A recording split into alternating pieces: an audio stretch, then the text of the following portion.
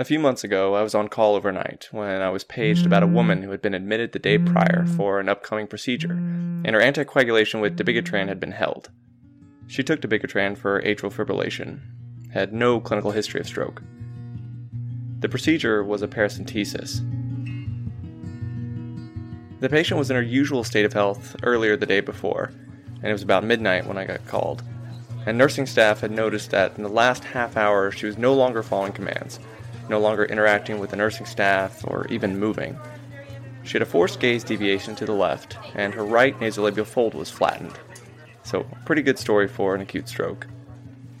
And if we were to localize it, a left middle cerebral artery occlusion, resulting in a right hemifacial and arm more than leg weakness, as well as that gaze preference toward the side of the lesion. Remember, that contralateral frontal eye field will now be overcoming the lesioned frontal eye field on the left, and the eyes will be forcibly driven away from the normal side, toward the side of the lesion. Technically, she could have also had a brainstem infarction, involving the descending corticospinal fibers as they course through the pons, resulting in contralateral arm and leg weakness, with ipsilateral facial weakness. Because the paramedian pontine reticular formation is also located at this area of the brainstem, the eyes will not be able to look in the direction of the affected side of the pontine infarct. A lesion to the PPRF will drive your eyes away from that side. So you can imagine that our patient may have had a small stroke in the right inferior medial pons, with weakness of the right face, the left hemibody, and a gaze preference toward the left, otherwise known as the foveal syndrome. Or maybe the patient didn't have a stroke. Maybe they had a toxic or metabolic encephalopathy, if you don't believe that she had true facial asymmetry. And now she was just unresponsive. Or she may be experiencing a complex partial seizure.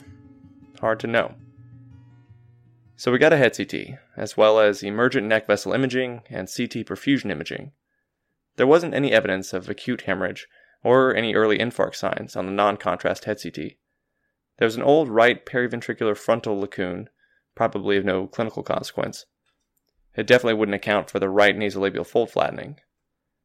The CTA showed a little bit of atherosclerotic disease, but no large vessel occlusion.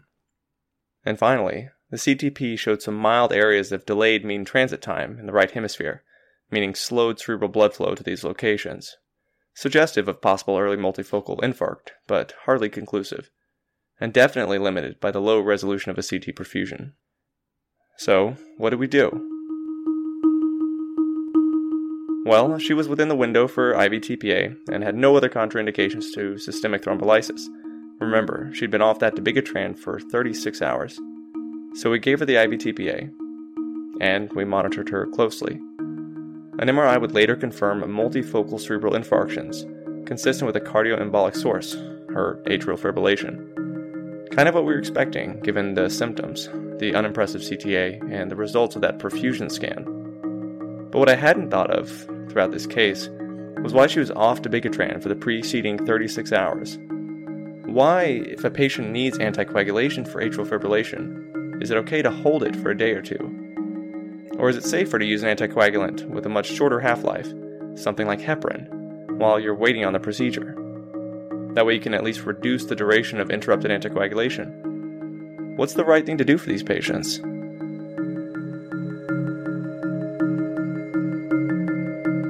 The answer to that question in a minute, when our program continues. More than 35 million prescriptions for an oral anticoagulant are filled each year in the United States. That's one prescription for every 100 adults. For the sake of this show today, why don't we focus on patients with atrial fibrillation? Mike Rubenstein again, everybody. Sounds good, Mike. A large number of these prescriptions are for patients with atrial fibrillation to prevent stroke. Just because your patient has one medical problem, like AFib, it doesn't mean that they can't have another problem. Like a mouthful of nasty teeth which may need extracting. Among other problems. You see, patients with atrial fibrillation are just as likely as you or me to make dental appointments, to need colon cancer screening, or even break a bone. And these procedures can involve surgery. You'd think that this doesn't happen very frequently. It happens all the time. 1 in 6 patients taking a blood thinner will undergo an invasive procedure or surgery every year, putting them at risk of major bleeding, thromboembolism, and even death. Which is what we are here to talk about today. The balance between the risk of bleeding and the risk of thromboembolism when patients who are taking anticoagulation have to stop because of an invasive procedure. And just so we're clear, taking a strong blood thinner makes each of these procedures much riskier. So patients must not be under the influence of anticoagulation at the time of the procedure, or there can be horrible consequences. And, we got a bleeder! Now, Mike, you've been practicing for a long time, so whenever your patients had to take an anticoagulant, that usually meant that they were taking warfarin. How long would you have to ask your patients to hold their anticoagulation before a procedure? Well, I usually tried to avoid answering the question, but as I remember from medical school and practicing my internship was that Coumadin or warfarin has a 36-hour half-life, so I recall having to wait about 5 days. That seems like forever. It is a long time. So, because it took so long to hold the anticoagulation, somebody eventually came up with this concept of bridging, or using a different anticoagulant like unfractionated or low molecular weight heparin, two blood thinners that have drastically shorter half-lives than warfarin. And these drugs could provide extended anticoagulation coverage in the days surrounding a procedure. But would it be safer to bridge patients using these other anticoagulants, or safer to interrupt anticoagulation for only a few days during the perioperative period? And that's exactly the question, Mike. But before we answer it, I think we need to recognize a few key facts. Then I'll tell you what the experts tell a patient to do while their patient is waiting for their colon prep to work. The first fact is, anticoagulation is not a guarantee in preventing clots for patients with atrial fibrillation. Sure, warfarin does not prevent 100% of strokes due to atrial fibrillation. This was confirmed in the quite appropriately named Stroke Prevention in Atrial Fibrillation study. From that multi-center trial of over 1,300 patients, patients with atrial fibrillation were essentially randomized to warfarin, to aspirin, or to placebo. Compared to taking placebo, aspirin users were at a 42% lower risk of the primary outcome, systemic thromboembolism, which is pretty good. But warfarin was better. Compared to placebo, warfarin users were at a 67% lower risk of systemic thromboembolism, which is also good, but not perfect. We should note here that the SPAF investigators observed a 5 to 7% annual rate of ischemic stroke in that placebo arm, so a 5 to 7% risk of stroke in patients with AFib, meaning that appropriately anticoagulated patients were still at an annual risk of 2 or so percent for ischemic stroke. Meaning 1 in 50 people will break through and have a stroke every year while anticoagulated. And these numbers are only slightly better for the novel anticoagulants.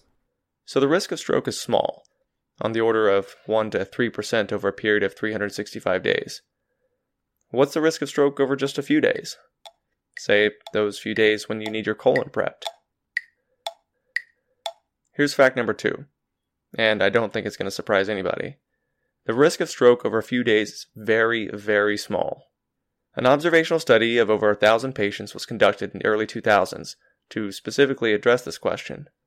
All patients were on warfarin, and over half were taking it for atrial fibrillation.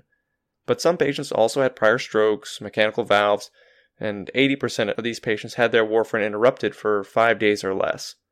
From that study, Garcia and colleagues observed a very low risk of arterial events, 0.6%, and a very low risk of stroke, about 0.4%, over that 30-day study. 1 in 227 people. So, for your average patient, the risk of stroke is probably so low over a short period that it won't make much of a difference if you interrupt their anticoagulation. That's correct. For most people. And this is where you start to think about the risk versus benefit. Preventing a few of those strokes in that 0.4% group won't really give you a lot of benefit. But it turns out, bridging comes at an extremely great risk. Fact number 3. Bleeding is a major risk of surgery. Not surprising, but how much of a risk is it really? You can replace blood, but you can't replace brain. That's true. Pooled data indicate that the risk of any significant bleeding at the time of an invasive procedure is about 2.8%, meaning 1 in 36 surgerized patients. And that's if your patient's not being bridged. If your patient is bridged, that risk shoots up from 2.8% to nearly 12%, a 1 in 8 chance. But that's for any bleeding, right? What about major bleeding? So major bleeding events occur less frequently overall, but the risk of major bleeding is still greater with bridging than with no bridging. So according to this pooled data, it's about 3.5% versus about 1%. This means a nearly 4-fold greater odds of any bleeding and of major bleeding as well, if you end up putting your patient on heparin for a couple of days around his or her procedure. Alright, so a pretty decent risk of any hemorrhage or major hemorrhage. So let's compare this risk to the risk of thromboembolism. In patients who aren't even bridged, but were previously on anticoagulation, the ratio of bleeding to thrombosis is 5-1, so the odds are already against you. And this gets worse when you start to bridge. When you're bridging these patients, that ratio goes from 5-1 to 13-1. But like I said earlier, you can replace blood, but not brain. You'd think that that's all you've got to worry about. But having to transfuse blood is enormously problematic when you don't have to. Let's consider these numbers. Major periprocedural bleeding is associated with a 10% in-hospital mortality rate. It prolongs hospitalization by about 20%, and it increases the overall hospitalization costs by several orders of magnitude. So bridging is bad for your average patient. Yeah, and in light of these data, you might expect that any provider would prefer to stop anticoagulation in those days surrounding a procedure. This is absolutely not the case. A number of observational cohort studies have determined that doctors regularly overestimate that risk of thromboembolism during this period, and they would rather bridge patients in order to prevent thrombosis. And they overestimate it by a lot, about a third of the time. So what is the consensus among experts? A systematic review from 2003 was published in JAMA Neurology, previously the Archives, where the authors recommended patients be risk stratified to receive temporary bridging therapy in the perioperative setting. This meant that patients should be bridged if they were at high risk of thrombosis, meaning more than 7% risk of annual stroke, say a patient who has AFib and a history of stroke. They don't have to be bridged, but could be considered for bridging if they're at a moderate risk of stroke, 4 to 7% annual risk, and they should absolutely not be bridged if they're at a low annual risk, less than 4%. Patients at low risk are those with AFib and basically nothing else, right? No history of thromboembolism, mechanical valves, etc. That's right. And I should also mention that since this 2003 review article, which really addressed patients on warfarin, experts have now expanded on this early recommendation. And I'll post a table about this on the blog, but basically bridging in patients taking warfarin for AFib is only recommended if you have a really high CHADS-2 VASC score, 5 or more points. We don't have time to get into it, but similar recommendations have been made by the American Heart Association for patients who are taking NOACs. High-risk stroke patients on NOACs, for instance, AFib with recurrent strokes, should be considered for bridging, but you're usually only holding the NOAC for a day or so, compared to warfarin for 5 or more days. And low-risk patients should just hold their anticoagulation.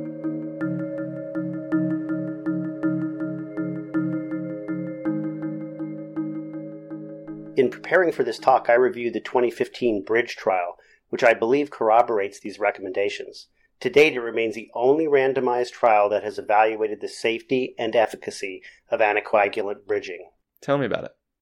The Bridge trial was a randomized, double-blind, placebo-controlled trial in which low-risk patients taking warfarin were bridged with low molecular weight heparin for 3 days pre-op, then held 24 hours pre-op, and continued on low molecular weight heparin for 5 to 10 days post-op before resuming the warfarin. High-risk patients were specifically excluded. Nobody was included if they had a prior stroke in the last 12 weeks, no mechanical valves, no bleeding complications. What they observed in 1,800 patients was that bridging was non-inferior to interrupted anticoagulation for preventing thromboembolism. So what was the difference in stroke between the two arms? Stroke rates were the same regardless of heparinization. In fact, the incidence of major bleeding nearly tripled, 3.2% versus 1.3% in the group who was bridged versus those who stopped oral anticoagulation entirely, and this was statistically significant. So risks of bleeding are certainly greater in these patients at lower risk of thromboembolism. But this trial doesn't inform us about bridging for patients who are at a high risk of thromboembolism. For instance, a patient who has a mechanical heart valve and prior strokes. So the PERI-OP2 trial is ongoing and will be specifically targeting patients like this, those who may benefit from bridging therapy with dabigatran. But until these results are published, we're relying on the expert opinions and observational studies to determine if high-risk patients ought to be heparinized around the time of an invasive procedure.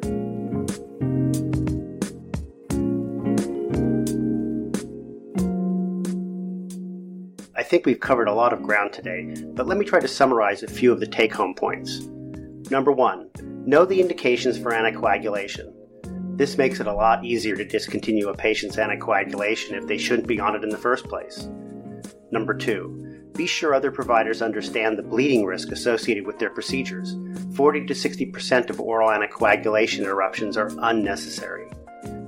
Number 3, know when it is safe to resume anticoagulation. That patient of yours who went for the colonoscopy who didn't have a biopsy done might be able to safely restart their apixaban immediately. Number 4, periprocedural thromboembolism is rare, as in 1 in 200 patients rare. Periprocedural bleeding, however, is incredibly common. Actually, 13 times more common than thromboembolism in patients who are bridged. I think that about sums it up. I hope that this has been a helpful review. It's definitely a controversial subject, even with this recent clinical trial data. Now, going back to the patient that we talked about at the beginning of the show, remember the lady I saw who had held her dabigatran for 36 hours prior to the paracentesis, the one who had a stroke? She definitely fell into that low-risk category for perioperative stroke. I would have been more concerned if the treating team had decided to heparinize her before that para. Unfortunately, it was just one of those things that happens. And the risk of trying to prevent it from happening is certainly greater than the potential benefit. Like you said, Mike, it's 13 times greater. So I hope you'll take that away from this episode. Thanks so much for tuning into BrainWaves this week. As usual, BrainWaves is intended for medical education purposes only and should not be used for routine clinical care of patients. If you're choosing between interrupting or bridging a patient's anticoagulation for an upcoming procedure, you should read the literature yourself. I don't think it will hold up in court if you have to say, a podcast told me to give the patient heparin before her brain surgery. This week's episode was produced by Jim Siegler and myself, Mike Rubenstein. Music by Chris Zabriskie, Lee Rosevere, and Jason Shaw. That's all for this week. I'm Mike Rubenstein. Thanks for listening.